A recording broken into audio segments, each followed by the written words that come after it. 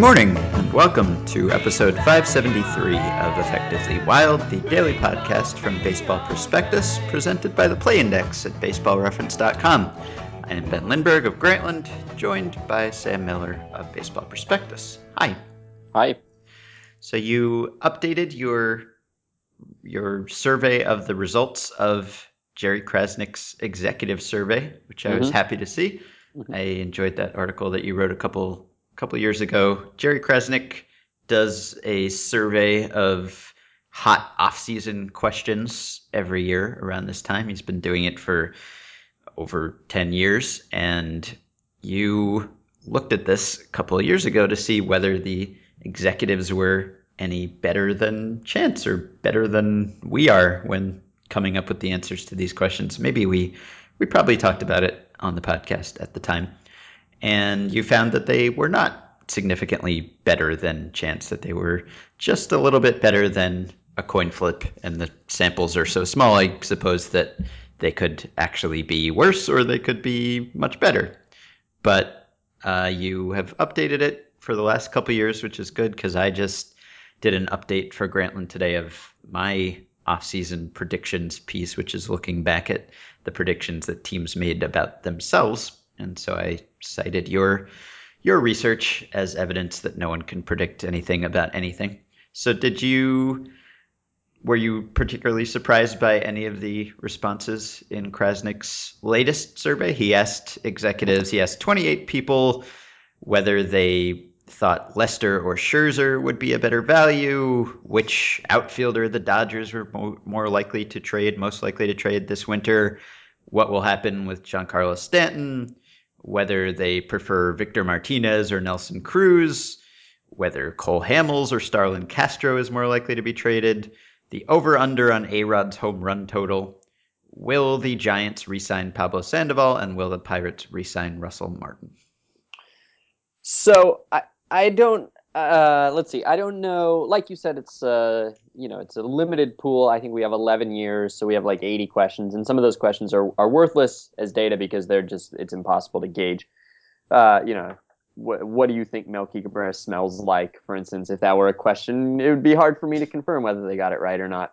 And some of them are like that.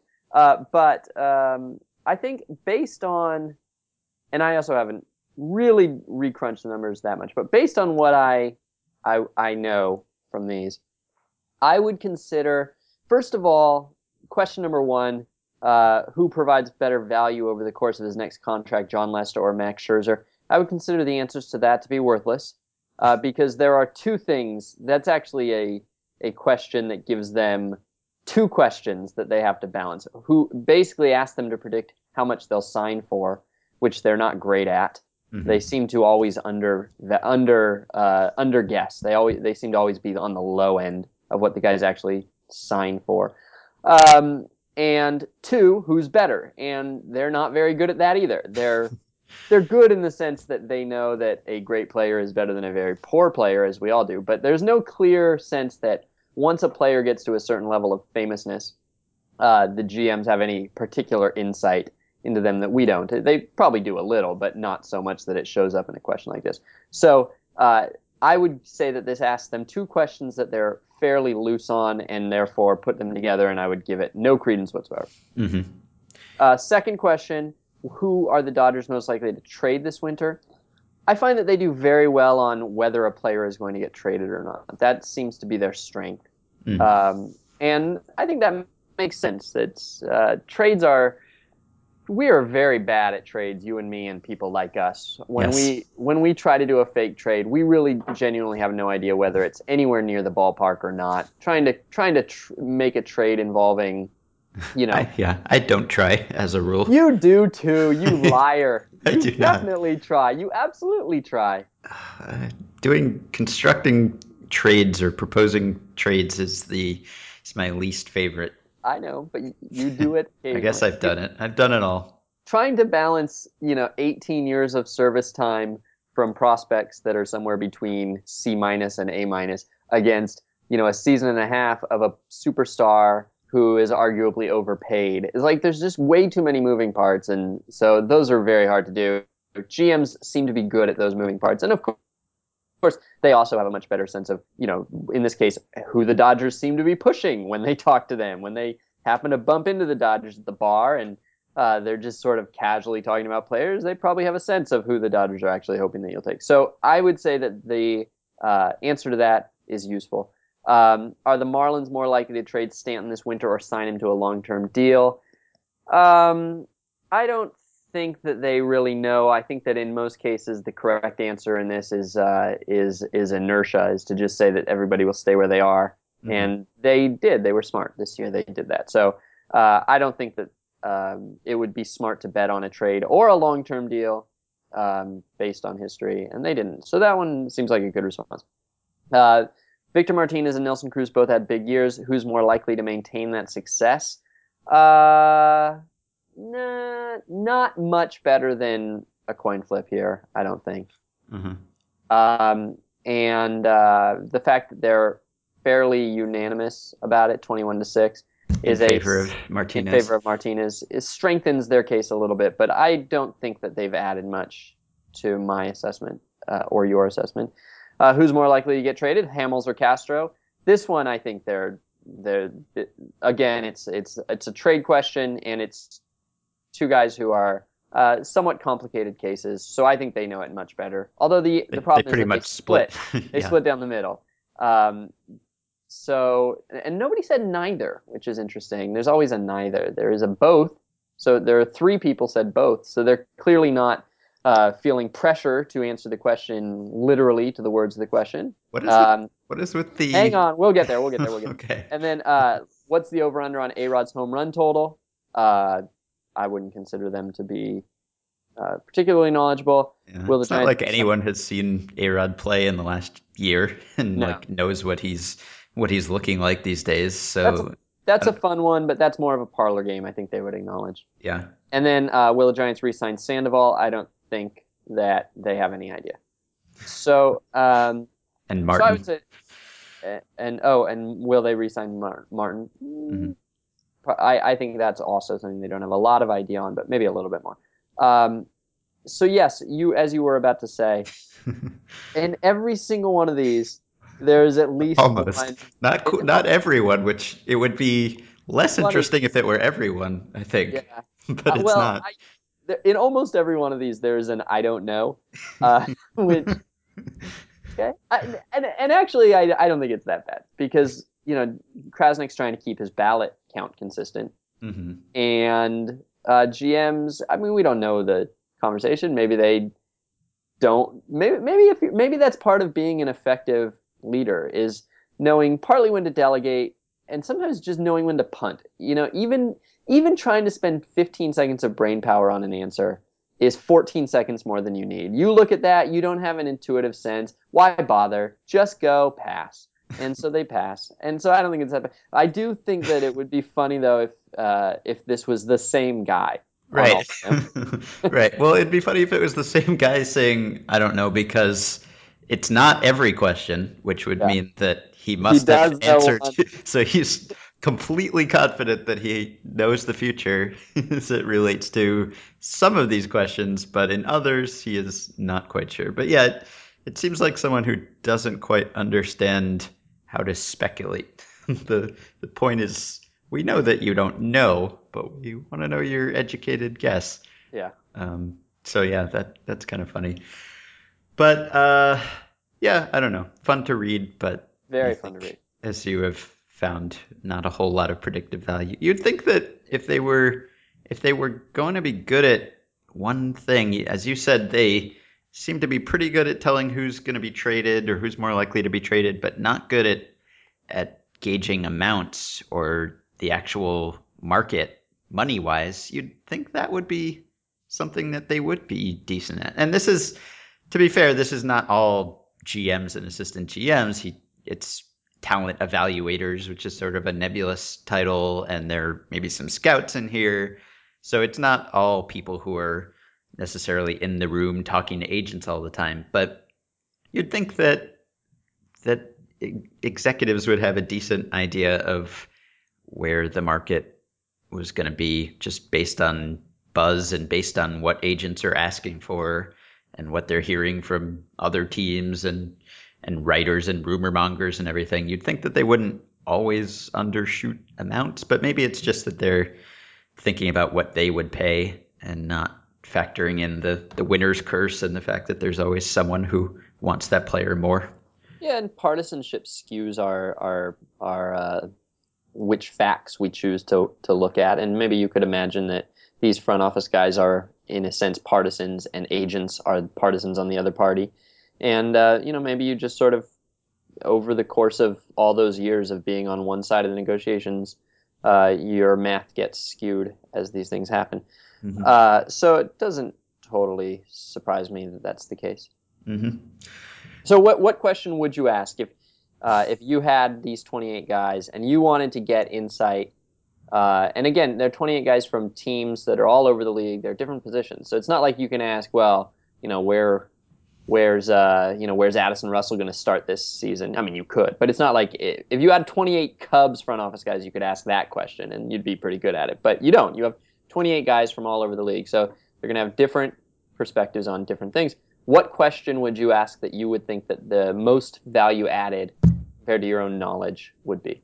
I wonder if maybe, well, I don't know. It's not really what Kresnik is doing, but like if you were to ask about prospects, something about prospects, I feel like maybe they'd have more insight. Like who's the most likely prospect to be traded in a deal, or I don't know what prospects are people going after or surprisingly willing to trade or something. I don't know how I would phrase it, or even just I'd be curious to know, like, I guess there'd be no real consensus because that I don't think teams necessarily have a consensus on prospects. Their own internal rankings often differ dramatically from the list that you might find at Baseball Prospectus. Maybe if you average them all together, it would look something like that list, but they vary quite a bit. I don't know. I'd be interested in like most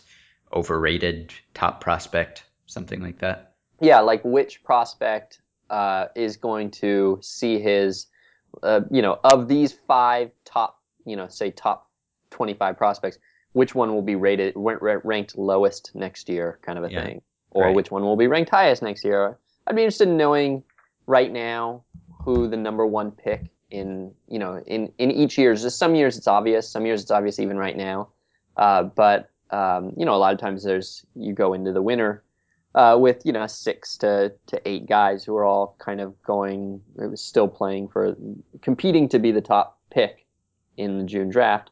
And I'd be interested to know who they thought would be the number one pick and see if Mm-hmm. they're any good at that. I could see them being good at that. Yeah, that'd be good too. Who maybe who will get the most saves this year that doesn't have a job as a closer right now? Uh huh. Yeah, I thought you were going to ask about games finished without a save opportunity. Yeah, That's an easy answer. I might give them 5 keepers in my keeper league and ask them which 3 they should keep. Yeah, It seems to be a everyone question that we get a lot. everyone who works in baseball just hopes that they will be asked fantasy questions all the time. Exactly. Exactly. Okay. Anything else? Mm, I don't. Yeah. Well, Michael Kadire.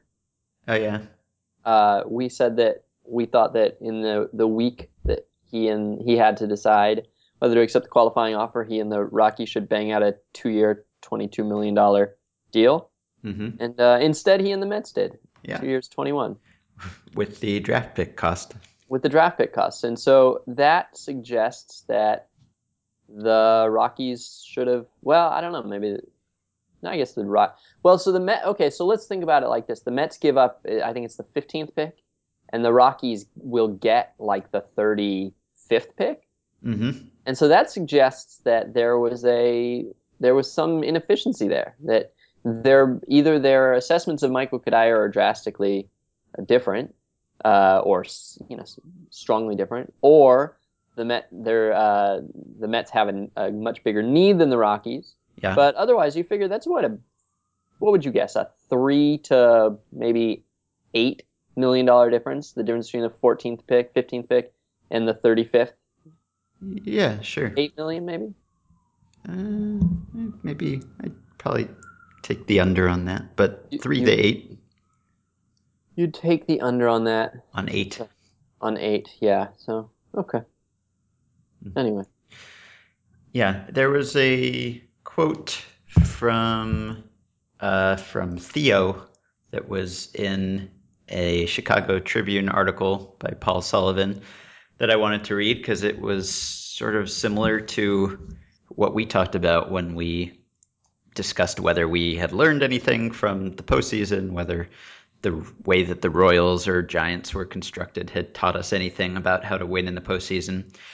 And someone asked him, I take it, about whether he thought that the Cubs have like a postseason ready bullpen, or whether he is interested in building a strong bullpen because of how important bullpens seem to be in the postseason this year. And he said, one thing I always worry about is looking at the postseason and trying to draw broader conclusions about those teams. In the postseason, a lockdown bullpen becomes more important because with the off days, those guys are available to pitch every day and pitch more than they would during the regular season, and it's a lower run scoring environment in the postseason. So certain things become more important, but also, if you want to have a good back end of the bullpen, getting a lot of innings out of starting pitching takes the burden off those relievers and means your best relievers are available to pitch more often and stay healthy. I think this was a postseason where maybe the bullpens took center stage more than the starting pitchers, but if you look at what Bumgarner did, it also emphasizes just how impactful a true number one on a roll can be in October. I just think next year, a team may not generate much offense except hit a bunch of home runs, and everyone will say the long ball is king these days because no one has power. You have to be a little careful, which is, I think, correct. That Mm-hmm. was more or less what we said. Mm-hmm. So I agree. Okay, so we can get to some listener email questions now. So this one comes from Clark, who says, I was amused by the bomb ass versus not bomb ass discussion in Sam's recent piece on Nelson Cruz. If the BA versus NBA OPS plus line is 128 for DHs, could you identify the pivot point for other positions? Do the Royals have a single bomb ass hitter? So we should explain what we're talking about here. You wrote about Nelson Cruz last week, and I have it here. You said he had a 140 OPS plus this year compared to 124 the year before. That doesn't seem like much, but designated hitters aren't like other things. You don't need a designated hitter. If you go to a party and there's leftover pasta salad and the hosts ask if you want to take it home, well, sure, we all need food so long as it's fresh and reasonably good. You'll take it, you'll use it. But if the host asks if you want to take home a dog and it's not your dog, it'd better be a bomb ass dog. The line between bomb ass and not bomb ass for a designated hitter is around a 128 OPS plus. So Clark wants to know where the line is for other positions and whether the Royals have anyone who would clear that line. Well, the line is much lower, but you don't need to clear the line anywhere else. The point is that you need a shortstop no matter what. So you don't get hung up on how, you don't necessarily get hung up on how good he is. Everybody needs a shortstop. Everybody doesn't need a DH though. And so it's there. The line is, I don't know, probably the line as a pure descriptive. The line would probably be like 121 for a Yeah, first baseman or a corner DHs outfielder. were 110 Uh-huh. league average League this average, yeah. year. So So let's say like 121 for a first baseman, corner outfielder, maybe 112 or so for a second baseman, uh, or a center fielder, 107 for a shortstop, and I don't know, 105 for a catcher. However, you don't look at Alcides Escobar and go, oh, he's only 98. It's not bomb ass. You're still super happy to have him because you need a shortstop and because he's a pretty good one. It's a totally different standard, I would say. mm-hmm. It's Okay. like it's a need versus want thing, right? Yes. You You take the thing you need, even if it's a much lower standard. Mm-hmm. If you don't want it, I mean, I have a coat rack, for instance, a really super nice coat rack, and this coat rack might be the nicest thing I own in its category. Like it's not, my house is nicer than the coat rack, right? In an absolute sense, Mm-hmm. but this it's a hat rack. I'm sorry, is it a hat rack? It might be a coat rack. It's the Anyway, nicest thing you own, and you don't even know what it is. it is. Well, it's an antique, and it's 100 years. It's the finest of this of it's the finest antique hat rack, hat pull, coat rack you can get. Hat pull. It's called a hat pull. And like I love it. This is a thing that I really value a great deal in my life. And if you knocked it by 20%, I'd throw it away. Like I wouldn't even really want it in the house. But since it's awesome, I love it. I just think it's the greatest thing to own. Mm-hmm. Um, but there's like two hat pulls in the world that I would consent to putting in my house at all. Mm-hmm. Makes sense. Okay, this question comes from Joe. Keith Law did a piece on the top 50 free agents highlighting Mr. Scherzer, old blue eyes. See what I did there? As the top free agent, Law And mentioned it. Ben, you totally botched the joke. Did You I? completely botched the joke. It's old blue eye. Oh, I get it. Now I see what he did there. Law mentioned a drop in velocity of about half a mile per hour on Scherzer's fastball in 2014. Based on what we've seen from other starters and their effectiveness, what can we project Scherzer's downward spiral of doom to be? How much juice will he lose if he continues on the historical trend of pitchers losing miles per hour? How do you think he will fare compared to other starters who lost their mojo? Scherzer has significant movement on his fastball, so that may help him cope with the drop off better than some. His slider is his best secondary pitch with late movement for now. So, There's a related to this in the Jerry Krasnick polls the executives piece. There's actually yeah, that's right. a line about this that struck me as very odd that somebody would cite it. Um, and that line, that point that was made, that line is Scherzer's fastball velocity declined from 94.2 to 92.8. That's hardly alarming, but in the aftermath of Justin Verlander's disappointing season in Detroit, some executives wonder how he'll adapt to having a less dominant repertoire. Do you think Just that from being around Verlander and being around absorbing Verlander, like, his do decline. do you think we're misreading that? Like, do you think that there are actually executives that wouldn't notice this if Verlander had been like a twin? But since the Scherzer and Verlander are teammates, it seems suggestive. Maybe, I guess so.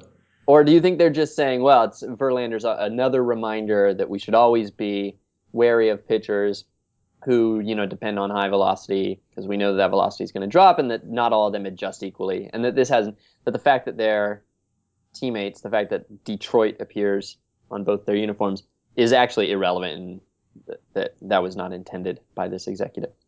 Hard to say. I Hard to don't say. know. It's hard to Maybe say. the fact that they're both Tigers makes it easier for someone to notice. Anyway, what was the question? So the question is whether his drop in velocity is worrisome or what the typical drop in velocity is and how we think that he will age compared to other starters. So the drop in velocity is not at all unusual. That is, I think, completely normal to lose half a mile per hour at that age. I know that Bill Petty has done lots of research on fastball velocity aging curves, and I am quoting from him now. He writes, "Velocity is a young man's game. Rather than a parabolic curve of some sort, pitchers generally lose velocity from the beginning. Through age 28, they appear to stay within half a mile per hour of their peak velocity. But starting at age 29, this was Scherzer's age 29 season, right? Yeah, age 29 season. They have lost about 1 mile per hour, with the loss accelerating every year thereafter. So losing half a mile per hour after that age per season is not all that strange, I don't think. So I would expect him to continue losing some velocity. So he still throws quite hard. So it's not at a point where, actually, if you, let's see, I'm looking at his Brooks baseball velocity aging curve. So His velocity, according to Brooks, was 94 even, and the year before that it was 94 and a half, and the year before that it was 95. So I guess that's pretty much typical. Although before that it was actually lower, so he spiked a little bit at age 27 or so. Wait, can we go over these numbers again? Because the thing that I just read from the GM who's worried about Verlander was that it dropped from 94.2 in 2012 to 92.8 this year. Are those numbers correct or not? Uh, no. Okay. Well, maybe according to some other site, the Oh, the you know why? Well, it's still a big is this decline. you're looking at four seamers only, and Yes, right. so let's see. Well, no. How- I mean, he barely He threw any barely other throws. kind of Yeah, thing. no, right. Unless you were he threw like three sinkers. Yeah. But So if you average them, is it conceivable that someone averaged them? No, it's not conceivable that someone averaged them, is it? No, it's not. I that would be a bad mistake, but So that didn't happen. yeah, I don't know what that would mean because I mean, Brooks Baseball velocity readings are slightly different from what you'll find at other sites because they're measuring velocity at the moment of release or as close as they can figure, whereas other sites are figuring it like 5 feet after that, after it's slowed down a bit, sort of, Can I which interrupt you, is Ben? where PitchFX measures it. Yeah. Yeah. So, my anyway, I'm glad that according to Brooks it didn't drop because this actually was what I was going to ask you. Is it would it be any less troubling if his velocity didn't drop, which maybe it didn't? There's no reason It really dropped a little. particularly. Yeah, it dropped a little, but it doesn't seem like there's any particular reason to think that a guy whose velocity has not dropped is any stabler than a guy whose velocity has dropped to me. Hmm. Like we know that he's not going to throw as hard when he gets older. Like we just know that. That's a Sure. fact. Hmm. And so whether that decline has already, kind of come in stages before, I don't know that it's any less likely that it's going. It probably is somewhat more. It's probably somewhat less likely that a guy whose velocity has been perfectly stable up to now will maintain it a little bit longer. But I wouldn't think it would be much more likely, and I wouldn't think that that likelihood would go much into the future. You know what I mean? Like I would almost rather see a guy sign a guy whose velocity has dropped some, but the performance has stayed exactly the same. Because Hmm. then I at least could talk myself into the idea that something about this guy's style or the adjustments he's already made will make him immune to the performance drop that is likely to come with the velocity drop. Because I know the velocity drop is a stone cold certainty, and the performance drop is the unknown. That's not a certainty. So what you're trying to figure out is if you can, who's going to hold their velocity longest. But I don't know that you can. And but regardless, who's going to hold their performance the longest? And so that's why, like for instance, going back to this Krasnick piece has been very useful. Going back to the Krasnick piece, somebody who picked Lester specifically noted that he's already seen his decline, right? Didn't am I imagining this? I think it said that he already I read something somewhere about how somewhere. Lester's agents, aces, were trying to sell him based on the fact that he had like um, more pitches in the top 15, Yeah, more yeah, different pitch types in the top 15 according to some yeah, pitch type run values than any exactly. other pitcher, as if to suggest that he's got a deeper Sure. repertoire of good pitches and therefore would be a better bet to age well, perhaps. Yes, and here's from the Krasnick piece. A lot of talent evaluators look at Lester's all-around pitchability and see him as a safer choice, which the obvious implication is safer in that he isn't as reliant on velocity, and velocity is not probably going to stay forever. Quote, he has a simpler delivery, cleaner arm action. There's not a lot to go wrong. I believe he will be okay when his stuff backs up. His stuff backs up here is basically a synonym for when he stops throwing as hard. Mm-hmm. So this is already. I guess they're not saying that Lester's already lost his velocity and that's why he's okay, but it is with an eye toward what's going to happen when he loses his velocity that makes him more appealing to this guy. Mm-hmm. Yeah, I would guess that someone who's already started losing velocity would be a little bit more likely to lose more of it. Not more of it, because everyone eventually loses the same amount because eventually they die. Yeah. But prior to that, there are different curves of losing your fastball velocity. So I would guess that someone whose decline has started at age 29 or 30 would be more likely to lose whatever number that you want to pick out, whatever amount of miles per hour by age 35 or whatever, than someone whose velocity has been completely stable through the same age. But Yeah. I see what you're saying, that it could be a positive sign if someone has lost velocity and has not declined in performance. But I would I mean, you would think that probably teams are sophisticated enough that they are able to project with some degree of accuracy how well a guy's performance would survive a loss in stuff. I would guess, or I don't. Maybe the Verlander deal is a sign that that's not the case. But I would think that based on just looking at pitcher characteristics, whatever it is, whether it's deception or it's the number of pitches you have or it's the gap in velocity between the pitches or it's command or whatever, I would think that some teams have built various models or algorithms to try to predict how well pitchers will age based on their repertoire. So in that case, maybe you wouldn't need to see whether they have already survived the loss and stuff or not. You could just look at their profile, how similar they are to other pitchers. Yeah. And probably, I guess if a guy has already shown velocity drop, you would have at least some wariness of the possibility that he might have, shoulder problems that are going to get worse or something like that. That it's not simply aging, but that there might be something wrong and getting progressive. I think it's almost certain that I'm going to write about this off season. So we'll revisit it when I do, and I have some facts and data. Okay. Do you have any facts and data from the Baseball Reference Play Index? I do. Okay. I this one is about home field advantage, and I think you and I both like home field advantage. One of the things we like about it is how kind of strange and mysterious it is. Like we know that it's extremely consistent, but I don't think either of us feels that there is a conclusive answer for why it exists exactly the way it does. And anytime you start to zero in on one explanation, you think, well, but what about this aspect of the game, which also shows home field advantage? How come that? How come that also shows home field advantage when it seems to be totally unrelated to the variable that we've zeroed in on? Uh, those are those words might make more sense in a couple minutes. I know that they were kind of weird and random when I said them just now. But so I started wondering about this because I was looking at some guy's ground ball double play rate. And I don't know why, but I wondered if it was like a home thing, like a home road thing. I don't know why I thought it would be a home road thing.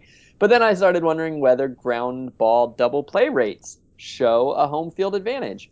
And so then I started wondering, well, what does show a home field advantage? We know that the home team wins roughly 54% of the time. We know that this is true even in the postseason. It's probably true in spring training. And we know they win, but what about each of these component performances? And baseball is, of course, made up of all these different skills that lead to victory. And the skills don't always have a lot to do with each other, although there are some threads that tie them together. Anyway, so I wondered about ground ball double plays, and then I wondered about other things. So I went through 1, 2, 3, 4, 5, 6, 7, 8, 9, 10, 11, 12, 13, 16 different aspects of baseball that I wondered if they showed a home field advantage. And so name something, name something that's on the play index. So like ground ball double plays is one. So I'll just tell you, ground ball double plays, I looked at how often home teams hit into ground ball double plays based on how often they reach first base, which isn't a perfect denominator because if you reach first base and there are two outs, you obviously can't hit into a double play. But it's better than, for reasons that will probably become clear, it's better than anything else that's simply available. So I looked at ground ball rates after reaching first base, and in fact, the home team hits into about 48.5% as many ground ball double plays, or rephrased another way, the home team on defense turns 51.5% of the double plays, of the ground ball double plays. Mm-hmm. And therefore, they have a 51.5 to 48.5% home field advantage. So Mm-hmm. that's one of the 16. You want to name another thing that you think I might have looked up? Catcher interference. No, I didn't look that up. Oh, well, this is useless then. That's Name the only another one I thing. want to know about. Hit by pitches. Hit by pitches, good one. Also 51.5%, exactly the same as ground ball double plays. Home Hmm. field has a 51.5 to 48.5 advantage, which is surprising, right? What in the world could being at home have to do with getting hit by pitches? Other than the pitcher himself on on the road is uncomfortable with maybe with the mound and Right, the therefore mound. Yeah, the or is uncomfortable just being away from his family, and so uh-huh. therefore is a bit wilder. You might think that the familiarity with the batter's eye would make hitters more able to avoid Hmm. pitches, but that's not the case. In fact, this surprisingly hit by pitches and ground ball double plays, which seem to be two very different things, two very different skills, depending on many very different variables, have the exact same home field advantage, which is odd. Name another. Well, if I were going to guess what had one of the largest home field advantages, I Sure. would guess triples. Triples has the second largest that I looked up at 54 to 46. The only one larger is intentional walks, and I think that one is largely due to the fact that you're probably more likely to intentionally walk somebody when you're trailing than when you're winning. And I think that's probably true. And home teams are more likely to be winning. So Hmm. triples is essentially, you're right. And triples is very different too, because triples, the reason that you zeroed in on it is because that is a home ballpark familiarity with the grounds themselves, right? Hmm.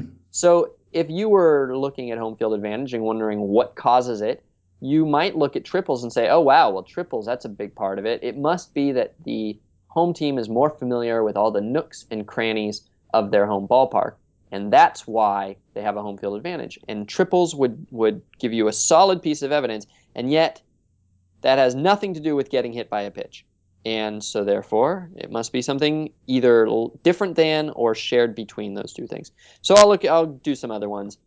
Simple ones: home runs, 51%; BABIP, 50.7%; isolated power, 51.7%; Hmm. um, strikeout rate, 51.6%; walk rate, 52%. So those are a little higher than the norm, and that would, if you were looking at this and trying to figure out a reason for these things, you might say, well, that's the umpire effect. So those would cause you to maybe zero in on the umpire effect a little bit more. Pickoffs, 52%, which is interesting. Hmm. That might be an umpire effect. It doesn't seem to have anything whatsoever to do with the ballpark itself, with the grounds Some themselves. ballparks have like cutouts in a different Ah, place that maybe runners interesting. are better able to gauge their distance from the base if they're used to that. Could be, could be. That's interesting. So then, balks are 51.7%. You would think that's an umpire thing. However, maybe it's the pickoffs thing. Maybe it's the cutoffs thing. Maybe Hmm. the inability to control a running game then transfers over to balks, to being more likely to balk. Although it's probably umpires. Wild pitches, 51%. Stolen base success rate, 50.8%. Sacrifice bunts, although this sacrifice bunts is a little bit different because it again has to do with game state and strategy, but is 51.8%. And wild pitches is 51.0%. So a couple things that are interesting about this. One is how incredibly consistent these are. Nothing below 50, nothing above 54. Hmm. And there's just this tiny little window where all home field funnels, and I guess window and funneling don't work, but there's this tiny little area where the home field advantage funnels everything into the same general region, which is weird, and it just furthers the idea that there's something mystical about it. There's something that is it must be just so simple. It makes you think it should be so simple that it's 50 to, there's this range of basically exactly 51 to 51.5% for all of these things. And yet, you can't really, unless it all comes out of the strike zone. Like, I guess Hmm. if your hypothesis is that this is all about umpires, giving more strikes to the home team, and more balls to the road team, then you could sort of create a line connecting most of these things to that. Not quite all of them.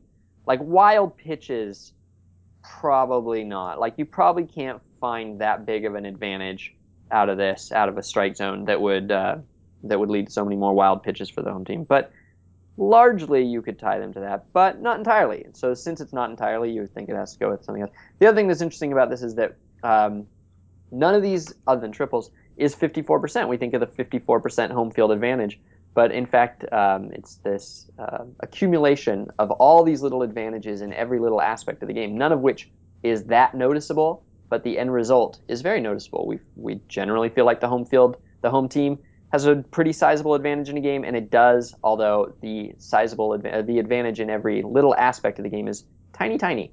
Mm-hmm. Tiny, tiny, but persistent. This, by the way, is throughout all of Major League history, and it was all based on rate stats. So per plate appearances where applicable, per runner on first where applicable. Mm-hmm. Cool. Yeah.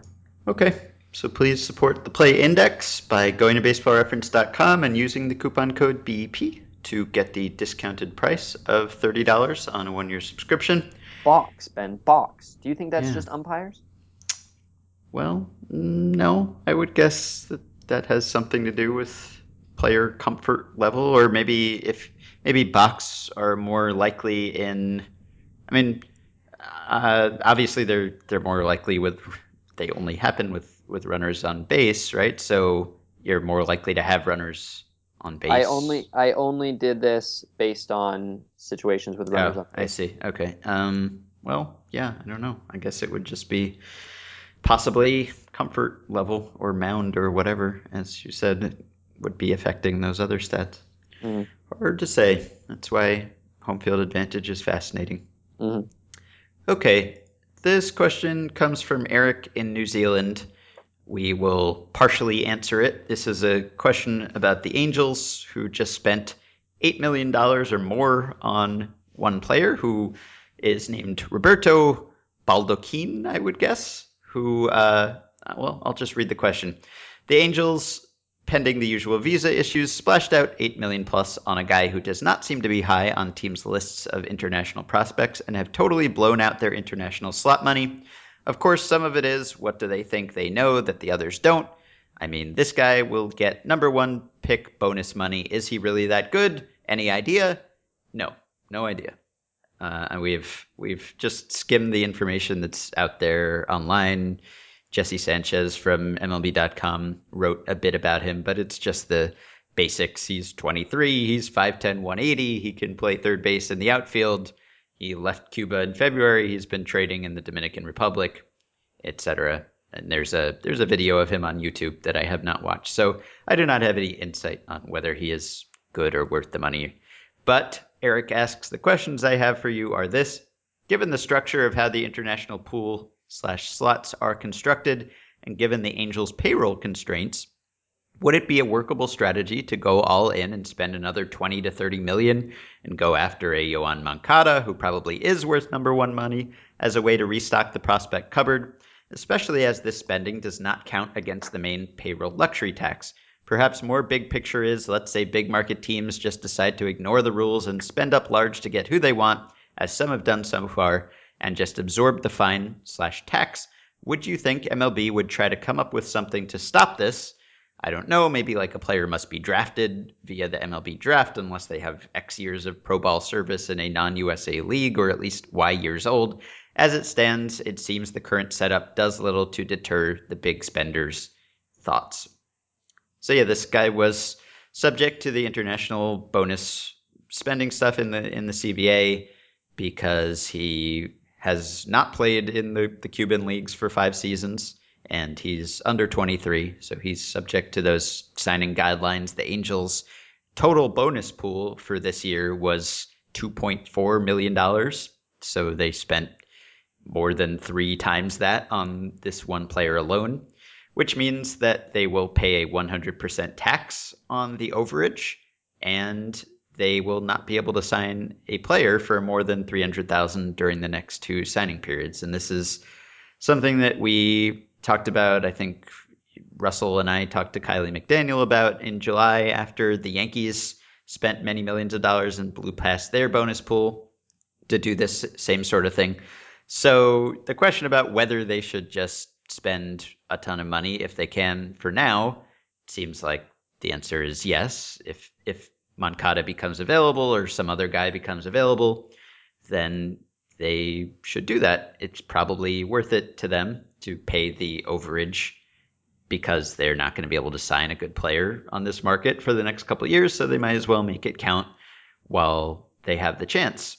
And they would be bidding then against the other teams that have already exceeded their pools. And you'd think that maybe the Angels would be a particularly good candidate to do this in that they don't have much of a farm system and they need to restock it. And they don't seem to have a whole lot of flexibility on the major league roster. So this is maybe a way to get some young talent.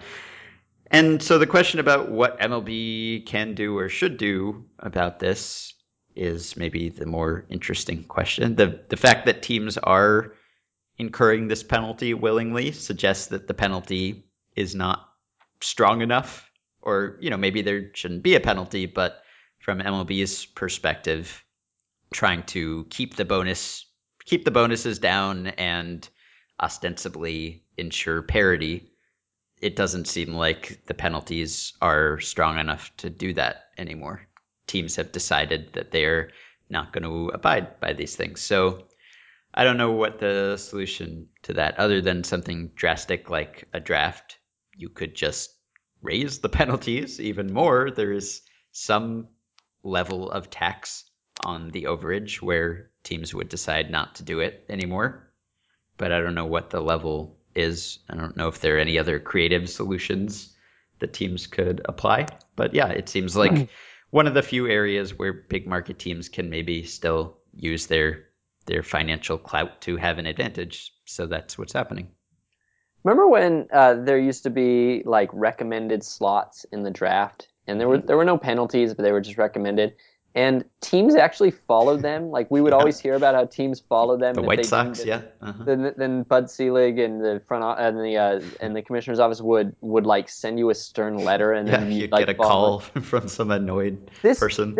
I don't know. I don't know if this is actually true. It might be that I'm overstating how much, or maybe we might have been misled by how much that actually happened, how much teams fell in line. But certainly, the impression we always got was that teams mostly fell in line and followed those slot guidances. And if that's true, this is a very good lesson in the way that laws can sometimes actually degrade, uh, kind of morality or ethics or behavior, Mm-hmm. because now that there is a penalty, there's no guilt about blowing past the limits. You just do it and pay your fine. Like there's Uh-huh. this.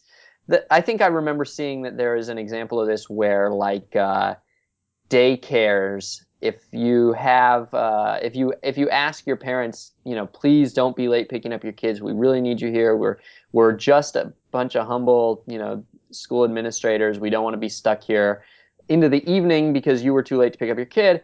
Parents are really good about getting there, and then if you impose a fine of like $5 or whatever, parents go, oh, okay, well, if I'm late I just have to pay $5 or $50 or whatever, Mm. and it becomes just another transaction, and you can weigh your self-interest in this transaction, and you might decide that it's worth it for you. And so in this case, there's no guilt whatsoever. There's nobody would accuse the Angels of acting unethically if they blow past their limits and take advantage of that. You pay your fine. If they want to stop you, then they should charge you another fine. And I don't know, I feel like maybe there's something about this in uh, the trajectory of the United States since the mid 1970s that somebody could tease out if they really wanted to. I will say that while editing the book, Jason and I have been making sure that all the players that need to be covered get covered. And one of the ways that sometimes players get missed is that international signings often get overlooked and don't make the book. So we're being careful to make sure that they are. And in that process, it has become I knew the Yankees had signed a bunch of really good international. I knew they had done this strategy. We knew it was coming 6 months before it happened. It happened, and I knew that. I didn't quite realize how extreme it was. By MLB.com's international prospect rankings, the Yankees signed the number 1, 2, 5, 7, 9, 13, 14, and 16 prospects. So, like, if this were the draft, it would be like if they had 8 picks in the first 16 in the June draft. Like, imagine one team doing that. That's what the Yankees did. Uh-huh. And so there is some point at which the penalties would become so harsh that a team wouldn't do it, but it might be a lot higher than it is now. So maybe the more effective way to curb this kind of spending, if MLB wants to do that, is by just just having some disapproving person have to have to sign off on it, or you can't just do it. You have to go through someone who's going to try to talk you out of it or something and frown at you and disapprove. Yeah. Hmm.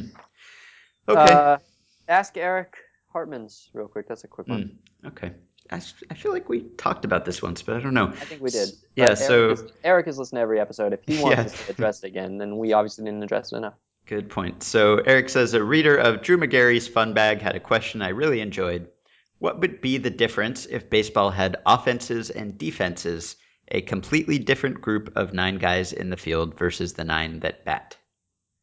So I think that we talked about it because um, I don't know if Eric is asking. I don't know if Eric is suggesting that it would be forced if you can't use the same guy on both sides of the field. You know, Probably. Hmm. well, but we don't know. It's not in the Hmm. question.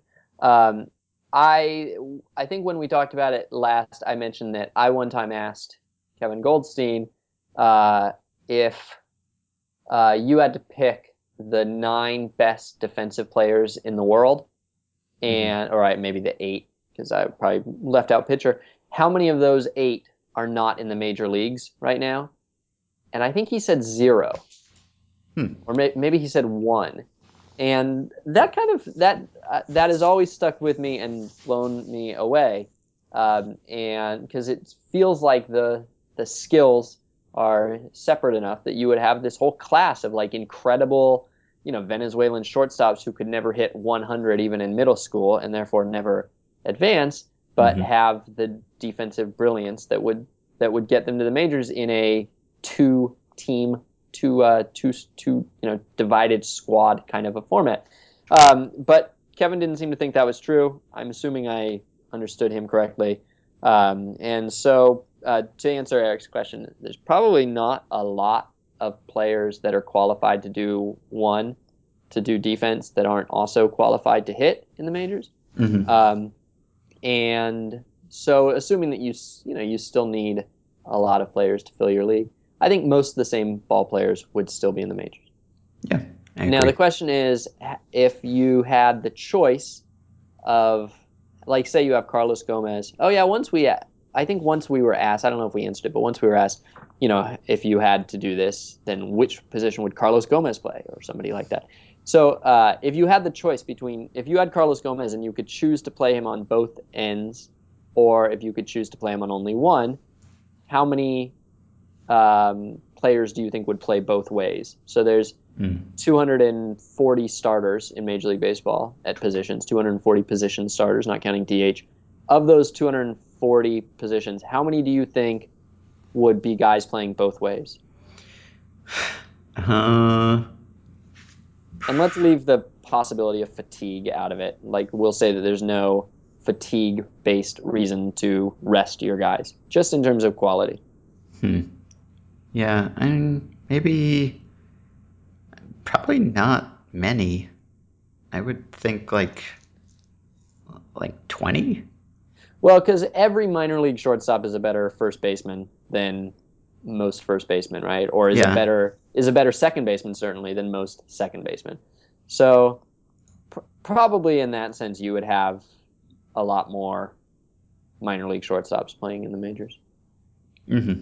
But I don't know how. Okay, let me rephrase it. Of the 30 starting shortstops, how many would go both ways? How many of the 30 best short defensive shortstops in the world are Hmm. currently major league shortstops? Would you guess? Uh, I'd say 20.